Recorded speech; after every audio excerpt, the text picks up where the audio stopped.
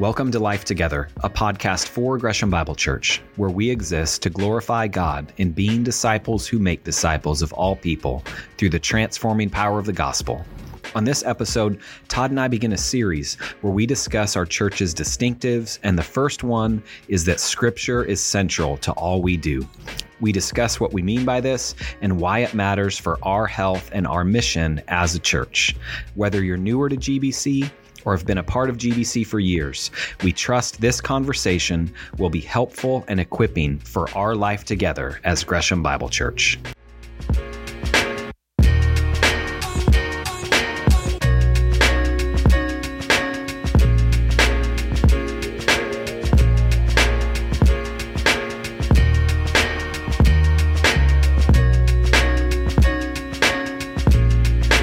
All right, Gresham Bible Church. Today, we're going to start our series here on the podcast about our church's distinctives. We've been exploring those and hearing sermons on GBC's distinctives throughout the summer. And then we wanted to create a space. This was producer Jordan's awesome idea to talk about our church's distinctives kind of in a way after we've heard them preached as a church, kind of a cutting room floor idea. So to give us more space and opportunity to bounce it around, to discuss it, to consider what does this distinctive actually mean and how are we to live into it in the life of our church. So by saying these are our church's distinctives, we're saying these are descriptive of us right now. And these are also things that are aspirational for us going forward as a church too. So before we start on that, that's my clunky, awkward intro. I wanted to ask you guys real quick if you could share someone that knows you well in your life, family or friend, what is a distinctive of you? What's a distinctive of Todd Miles? What's a distinctive of Jordan Bradley? And we'll go from there. So whoever wants to go first. Elders first. Go okay. I care too much about Oregon State athletics for sure. So I'm dying right now at the time of this recording as their future is in doubt. But probably more seriously to match our distinctives of being something that describes us, hopefully, but is also aspirational. I think probably committed to the Word of God and wanting to teach that to people, both to train others to teach and then people in the church as well. I think I care about that. I think people who know me would say that I care about that, and it's aspirational as well. I want to grow in that. Love it. Well said. Jordan, how about for you? It's just hard to talk about yourself like this. I like probably my humility is,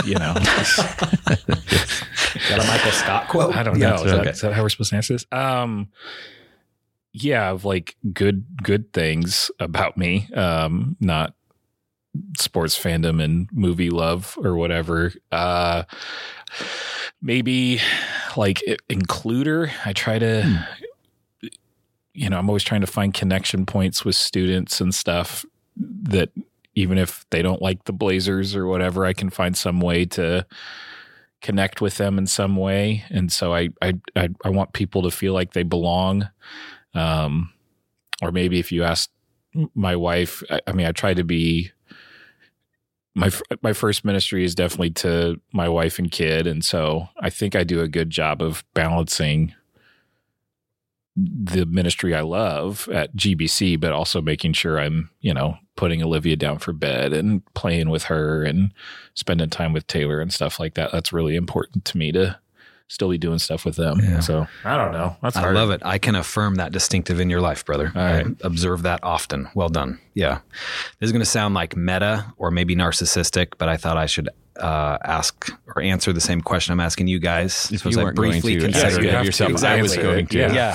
You're like, way to avoid it. A distinctive of me would be in a descriptive way that I really, really, really enjoy food. Yeah. The aspirational part of it would be that I should learn how to make food I enjoy. So I hope I can actually aspire to that more. I like to consume more than I like to produce food, but that's a descriptive of me. For those that know me, I enjoy talking about food, maybe too much sometimes, but yes, that would be a descriptive. So That's good. all right. That is, again, our clunky intro to our church's distinctives. So our distinctives, as we've been talking about on Sundays, are what help keep us on mission as a church, help keep us in alignment with the purpose and mission of the local church. So things that are descriptive of us, things we want to continue to excel still more in, so that are aspirational. And our first one is Scripture is central to all we do. I'm going to read it for us. For those that haven't seen these are on our website. So Scripture is central to all we do. We are committed to expository preaching because we deeply believe that what the Bible says about itself is true. We believe that God's Word is the foundational way through which God works in the world. Therefore, Scripture is central in all of our ministries because it is our authority, our light, and brings life to all who receive it. So let's just start bouncing it around. Todd, maybe for you first, could you help us understand this a little bit more? What does that mean? Why is Scripture central to all that we do? Well, what I tried to say in the sermon, just to highlight the things that I did say, I talked about what Scripture is, that the Bible is the Word of God, and if we're going to be a church that is intent on following the Lord, if we want to be a church that is transformed by the Spirit of God, then we have God's revelation in Scripture, and we need to keep that central. It needs to be our North Star and east, west, and south as well. I suppose if that, I just broke the analogy there, but I think that's the primary reason for us. The Scriptures tell the story of redemption. It is God's perspective on us and our dilemma. It tells the story of how God has opted to save us in the Lord Jesus Christ, and then it tells us how to go forward after we have been saved and after the church has been formed. And so, because it is the Word of God, it's thoroughly and totally reliable. And so in the sermon, I talked about what Scripture is, because we need to understand what the Bible is, and then we can talk about what it does. The Bible isn't what it is because of what it does. It's the other way around. The Bible does what it does because of what it is. And in this case, it is the Word of God. And so I spent some time talking about how the Bible is the Word of God, how it is inspired. And then because it's the Word of God, then there are a lot of different implications for that are huge for us. The Scriptures are authoritative. If the Bible is God's Word, then it is the voice of God. I like what I think I got this from Wayne Grudem. To disobey or disbelieve the Bible is to disobey or disbelieve God. We have to interpret it correctly, but then that raises the stakes for why interpretation is so important. We want to get it right because we want to obey God right. And then another inspiration or another implication of the Bible being the Word of God is that it's trustworthy because it's inerrant and it is infallible, and so it being trustworthy, it can and ought to be trusted. God's perspective on things isn't just one opinion among many, but it's true and right. And even when the Bible's teachings run contrary to the spirit of our age, we have to do what the Bible says. Amen. If we don't, we're going to be disobeying God. The cool thing, though, about the Lord being God is that he's not just someone who showed up with ulterior motives and is a big bad bully who forces us to obey. He's actually the one who created us and who loves us, and he knows what's best for us. And so his promises in Scripture are trustworthy. And then the Bible does say over and over again that God's word is sufficient. He's given us all the divine words that we need. And so we want to study well. We want to mine it for every single thing that we can legitimately and rightly get out of it.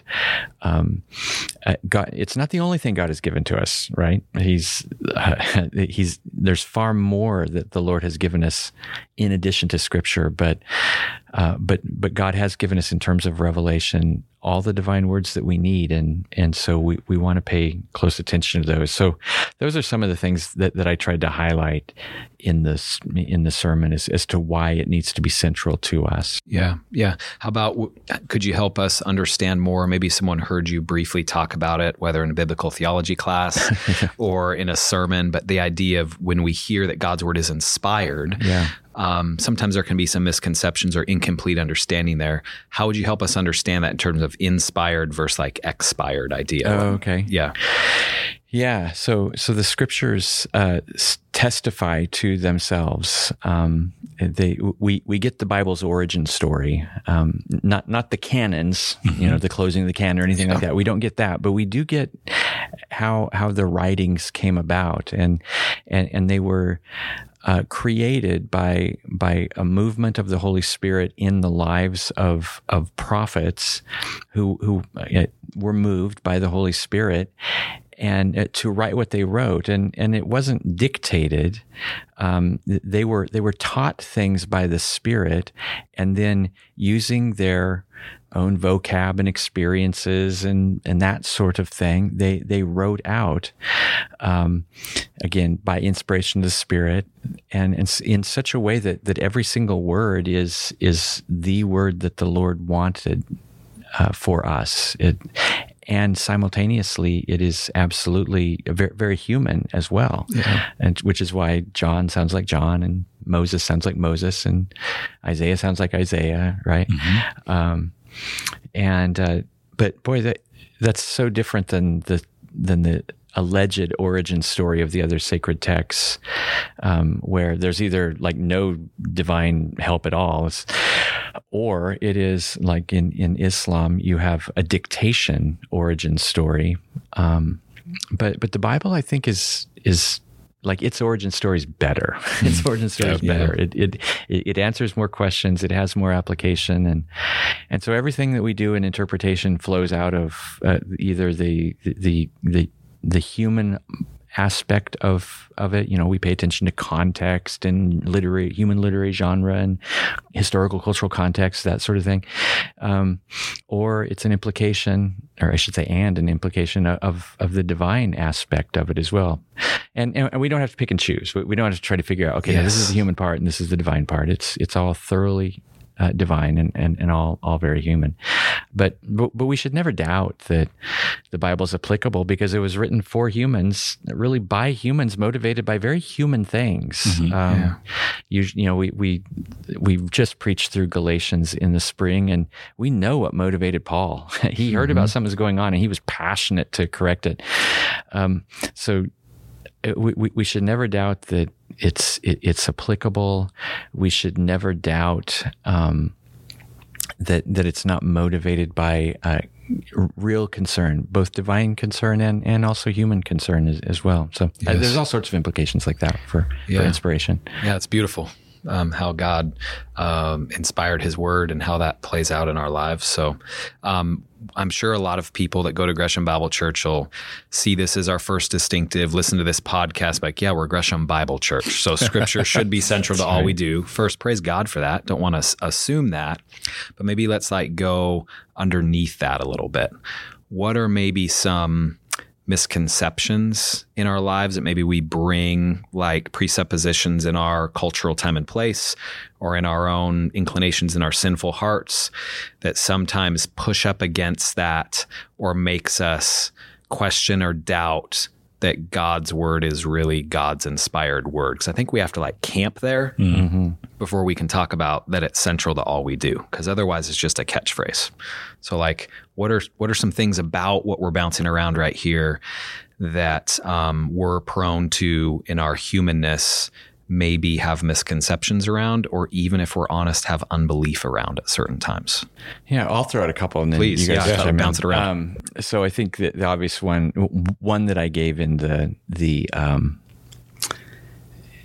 sermon itself is that God's perspective on ethics, sexual ethics, for example, that runs really contrary to the spirit of our age, and we're getting close to the point where to basically say what the Bible very explicitly says could be construed as like hate speech. Yeah. But because God said it, his perspective is right. He's the one who created us. He knows best, and he's all wise. He's the Lord. He's loving and kind. His commands are not to ruin our lives or to kill our joy. It's far from it. So I think that would be one thing. And I'll continue on that one thing. And it could be hard in our culture because no one wants to be the intolerant one. No one wants to be the unloving one, right? Yep. And no one, I think, wakes up in the morning, or no one ought to wake up in the morning and says, I want to be as obnoxious as I can this morning, and I really hope that people accuse me of being intolerant. Yeah. I mean, no one wants that. And yet we're getting to a point where if we're going to be true to Scripture, we might run that risk. We just have to learn and train ourselves how to be winsome and kind. Yes. Jesus did not compromise at all on any biblical truth, and people were very attracted to him. Especially the worst of sinners were attracted to him, and so we got to figure that part out. Another one would be just like how to grow a church. There's all sorts of ideas out there. If you look at books that are published on how to grow a church, marketing strategies, that sort of thing, and the reason those books sell is because the advice they give is easy to follow, and it will bring some quick results oftentimes. Yeah. But it won't necessarily bring the kind of godly growth that we want. And instead, Christ promised that he was going to build his church. He declared himself to be Lord of the church, and he wants it run in certain ways. And there's, the epistles give us qualifications for elder, and marketing genius is not one of those. That doesn't mean you can't be a marketing genius and meet the other qualifications, but so much of, I think, the kind of growth that we want to have here at Gresham Bible, of course we want more people to come. We want people to come to Christ. We want them to grow in discipleship. And we'd love to have the problem of, we got to buy more chairs. Right. Jordan, what are you going to do on Sunday morning? We would love to have that problem, but we want to depend upon the Lord to grow the church by being faithful to what he says to do. And that's really kind of the long view and the slow game, but it's worth it, I think. Yeah. Amen, brother. Yeah. Jordan, how about you, maybe in your own heart, or just, your years of ministry, especially, to those in generation or two beneath you? What are those places or blind spots even that lead us or encourage us even to like doubt that God's word is God's word? Yeah. I mean, definitely the ethics of the day is probably the biggest one. So I think another thing you can kind of tack onto that is like, is this book even relevant? It was written so long ago. It was written for different people, different culture. Women and children weren't even respected back then. So there's harsh teachings in there about that, which is like, well, no, hold on, read it right. So, why should we trust something that's so old? How do we trust that the people who say they wrote it actually wrote it, which that can be solved pretty quickly with just any basic history lesson whatsoever. But it's a common immediate thing is like, well, I don't know. It wasn't just a bunch of guys got in a room and wrote that. And that goes back to the whole inspiration thing. It only could have been inspired by God for 40 different authors over 2,000 years writing the same story without talking to each other. Like, that's pretty insane. And then I think there's parts too, people's first perception of the Bible is, well, isn't God mean in the Old Testament, then he's loving in the New? And so some people, we joke about it often in the office of, unhitch ourselves from the Old Testament. Like, does the Old Testament even matter, or is it only about Jesus because we're under the new covenant? And thankfully at GBC, we actually preach the Old Testament. There are a lot of churches that won't do that or rarely do. They'll just pay lip service to it. We're going to go through Deuteronomy. And I don't know how many churches preach through Deuteronomy. But and there we'll find out love is going to come up over and over and over again. Absolutely. Deuteronomy 7. Yeah. And so I think by us embracing that all of this is God's word, and that we have a clear understanding that all of Scripture is ultimately pointing us to Jesus, that it's giving us a foundation for not just what we do on Sunday mornings, but for people's lives of, this is all pointing to Jesus, and it's all pointing to what God has done for us through Jesus, which is what you can then build your life around and transform you, that it's who God says you are, not who we say that we are. But it's hard for people to get to that initial point of, we're all prideful. That's the root of sin, right? We want to decide who we are, and nobody tells me what to do. And the Bible's just a bunch of rules when it's actually not that. And, so it's just, I think it spirals from there. And I love about GBC that I think we understand perspectives that people come in that are misconceptions. Yeah. And we meet them at their level and let God's word do the work. We're not trying to change people and make them perfect before they hear from God's word. It's an understanding of, no, this is what we need to understand to be right in God's eyes. Yeah, that's so good. I've been thinking about this from a few different vantage points or even lenses. So not to get too emotive or personal, but as a dad, my two oldest are getting ready to launch. So that just prompts certain things as a parent. You reflect and look back on, how did we raise and disciple our kids, and what values we instilled in them.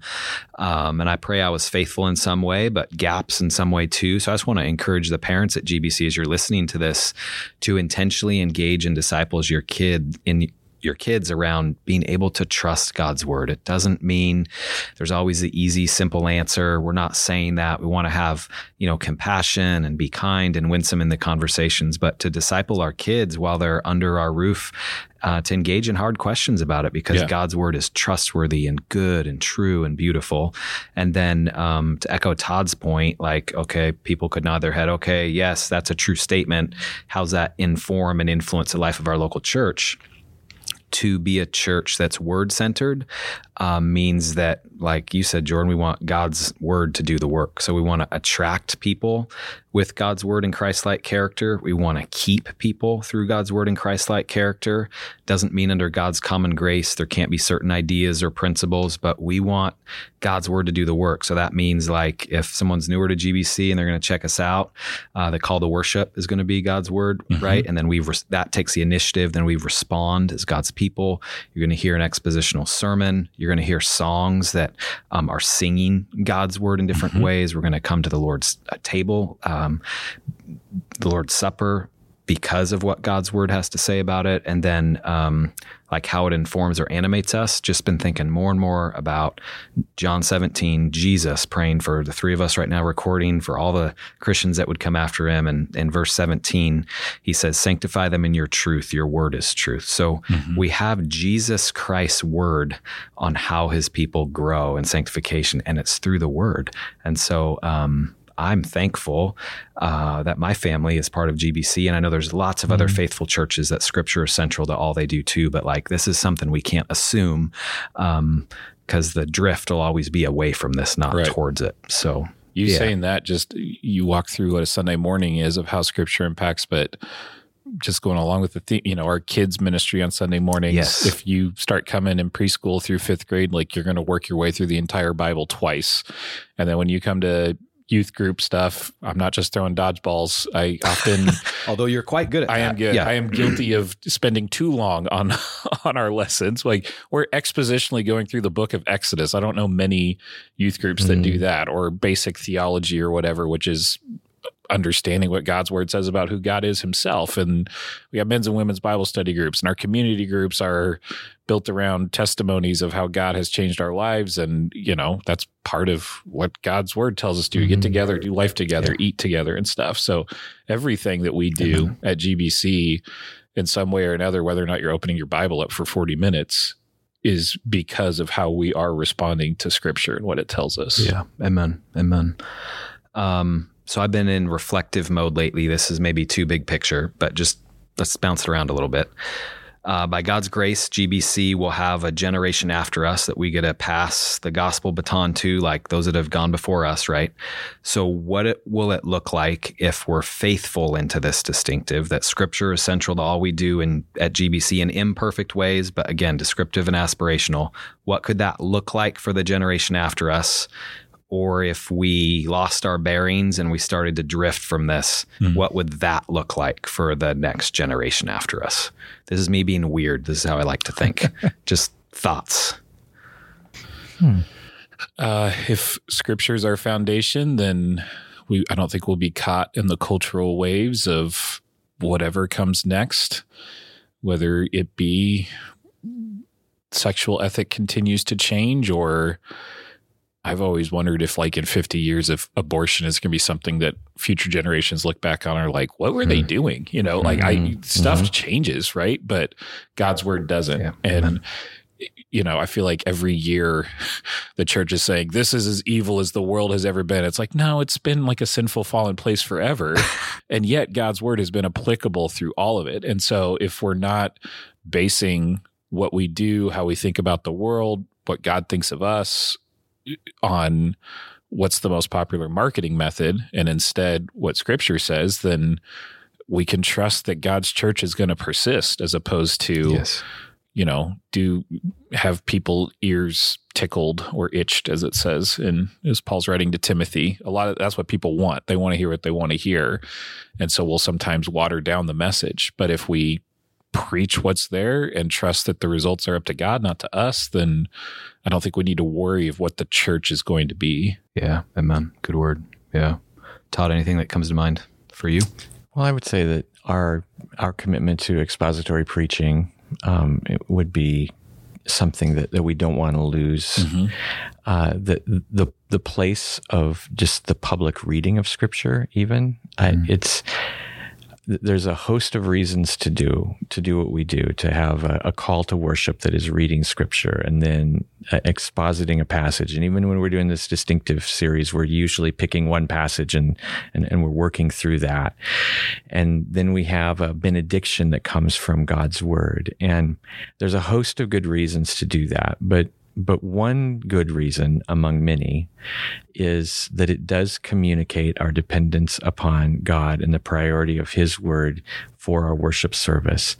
And if we can gather together as a body and the word of God has that kind of priority, then hopefully that will continue on throughout the week. It's not exactly the same thing, but there's a great story about John Calvin, who he was kind of guilted into preaching at Geneva for a while, and he and his colleague got themselves into some trouble because they were standing firm to what God's word said, and they got booted out, and he ends up having to go over to Strasbourg, and which was totally fine because that's where he wanted to go in the first place. But then they call him back, and instead of chastising the church, he walks up to the pulpit his first Sunday back, and instead of chastising them, he just says, "Okay, last time I was here, we were in Exodus 33, turning your Bibles to Exodus 34." Wow, and that's then awesome. He just moves on from there. And it's not exactly the same thing, but there's something that I think is applicable to us here. If we were to fast forward, hop in Mr. Peabody's Wayback Machine, but go into the future instead, and go to a worship service at Gresham Bible, I would hope that the commitment to the Word of God would be evident in how the worship service worship service is structured. That there would still be, it might look different. the order and agenda might change, but not the priority. Just there's a priority to letting God speak, and where we are silent and we listen to Him. And if God's promises are true, then we can't not be affected by that. Amen. My mind keeps going to the idea of the next generation after us, and specifically, I feel so grateful and overwhelmed. It's way beyond me to be the new lead pastor of GBC. And honestly, my job, when it boils down to, is preparing this church for the next lead pastor of GBC and this church for the next generation. It's the elders, it's the deacons, commitment, ministry leaders, all of us, right? This isn't our church. It's Jesus' church. He's a chief shepherd. And if there's one thing that we could continue to cultivate humbly with grace, is that our church values the Word of God, and that it's the central point when we gather. Yes, it's His Word that we need to hear. It's His Word that does the work. Like, that'll always be true, no matter the cultural moment that comes after us, etc. Like, we have God's Word on that. We can trust it. So, I'm just thinking, like, man, if this was going to be our thing, this would be a pretty good thing for it to be our thing about. So, And thankfully, we've got at least 20 years to prepare That's right. I pray the church so, for but the next lead pastor. But just like, man, that's so easy, are we, even with positive intent, to move from this in different ways, but to have God's Word be the engine in the life of our church, I find it freeing and life-giving, and it honors Him. So, how about anything on this? People have heard this sermon. Maybe someone's newer to GBC, or maybe they've been at GBC for a long time. So this, is something they've maybe heard before. But are there any extra resources that come to mind for you guys? Someone wants to dig in on this personally, disciple their kids in this. How can I know God's Word is God's Word? How is it trustworthy? Why is it central to our lives? Anything that you'd guide them to? And I hope you say the Bible, but other things. The Bible's a good place to start. Totally. Yeah. I mean, you could different theology books if you're wanting to get into the deeper part of how do we know God's Word is inspired. And some of those theology things will also give you resources of why we can trust historically. There's just some the test of the autographs, how many manuscripts we have of the Bible compared to other things. It's like when you can read a page on Wikipedia about that and be like, oh, this is the most trustworthy and most copied historical document ever compared to other things. And we don't trust that Homer wrote the Iliad, but we question whether or not authors of the Bible wrote the Bible. So, I mean, there's stuff like that, but I don't know. What do you got, Todd? Yeah. So to give like one theology book, please. I think Wayne Grudem in his whole systematic theology is very scripture centered. It's only like 3,000 pages too, so don't be intimidated, everybody. But it is, he wrote it specifically as a response to people who are doing too much history, too much philosophy. Yeah. It is pretty much just Bible all the way through. But his stuff on the Word of God and the sufficiency of Scripture, his section there I think is very, very good. Yeah. John Frame has a really good book. It's kind of seminary level, but maybe not really Bible college level, college level, right? The Doctrine of the Word of God is an excellent book. If you have questions about the canon, I would say anything by Michael Kruger. He has a book called The Canon Revisited. He has a book called The Question of the Canon. Those are he's the best guy out there right now doing stuff on canon. In terms of hermeneutics and how to interpret Scripture, there's the book. How to read the Bible for all it's worth. Stuart Fee. Fee and Stewart. Fee and Stewart. That's a short one too. That's a great book. It's a short one. If you want to go a little bit longer, I at the seminary I use a book by Andreas Kostenberger, which is good. We can put all these references in the notes. And then probably some other ones that I should have said that maybe I'll think of later. So we can throw those in the notes later too. Yeah. No, just hopefully this podcast series will just keep going through our distinctives and equipping people in terms of these things, because this is equipping the saints for the work of ministry. And I just want to say this too. Maybe you listen to this and maybe you're newer to GBC and you think, oh, GBC is going to be like the church that thinks they have it all together because they're the Bible church and everybody else is wrong. In some ways, yes, we're unashamedly centered on God's word. But as you're going to hear in our other distinctives, if you're word centered, thereby you're gospel centered, and thereby you are growing in Christ-like character. Mm-hmm. And I pray that we're going to continue to look like Jesus in more and more true and beautiful ways. So just in terms of how this informs our culture, just came to mind a potential misconception there could be in that by making this our first distinctive. It's because we want to mirror what God has to say about who we are as his people, as a church, and individually our dependence on him. So can I jump in and ask a question that I could see someone asking about us being scripture-centered? Could you guys speak on why we expositionally work through books of the Bible? Because there's a lot of churches that don't do that. Good question. It's more topic-based, and unfortunately, there's a lot of churches that you hear a scripture at the beginning and then maybe one in the middle of the sermon and one at the end, and that's not what we do. So why do we take the approach that we do with preaching scripture? Maybe I'll take a swing and then Todd, feel free to add to it. So a few things come to mind. By expositional, what we mean is that we want the main idea of the passage we're in that week to be the main idea of the sermon. So expositional can mean, verse by verse. It can also mean larger chunks of scripture. The reason we take that approach is because we're trying to mirror how scripture understands itself and how it's presented. So look at some of the first sermons like Peter, etc. It was the story of the Bible. Jesus is the centerpiece. Mm-hmm. So Jesus rode to Emmaus, Luke 24. He says all of the Old Testament is ultimately about him in some kind of way. It points to him. So by being expositional, we want God's word to speak and let kind of unfold and bring out what's already there. So kind of the exegesis idea, not putting ourselves in the text. It doesn't mean God's word doesn't speak to our moment and each of us personally, because God's amazing like that. But we want God's word to carry the weight because it speaks in every time and place. So that's what I would say. And from a value or culture standpoint, for us as a church, we love other churches. We pray for other churches. So we're not trying to say we have this all figured out and we're on the varsity team and you're not. We're just saying we're going to just be really upfront and transparent. This is a value we have. We think it's good and beautiful. It equips the saints for the work of ministry. It glorifies God. It keeps our eyes on Jesus. And man, that's what I need. That's a good place to be as a church. So that's how I would kind of socialize it. Yeah. Todd, what do you think? Yeah, pragmatically and not totally joking, I would say it's so much easier to do. That's totally preaching. That is one of my answers. I just preach the next verses. Yeah, totally. There you go. You don't have to think up what the next topic's going to be. Yeah. And so I'm not totally joking about that. I can't imagine the amount of work to try to come up with a new topic every single week. Yeah.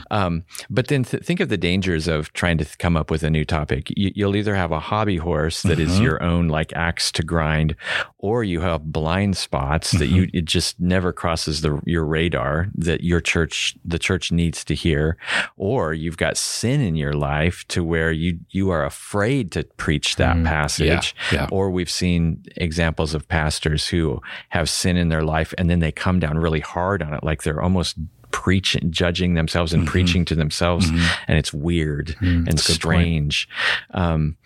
So the nice thing about working through a book is that we have a bit of a strategy here. So we have to do some choosing and picking. We'll try to do something from both testaments and thinking about the different literary genres, and we do Psalms in January and then a New Testament book, and we'll do an Old Testament book and that sort of thing.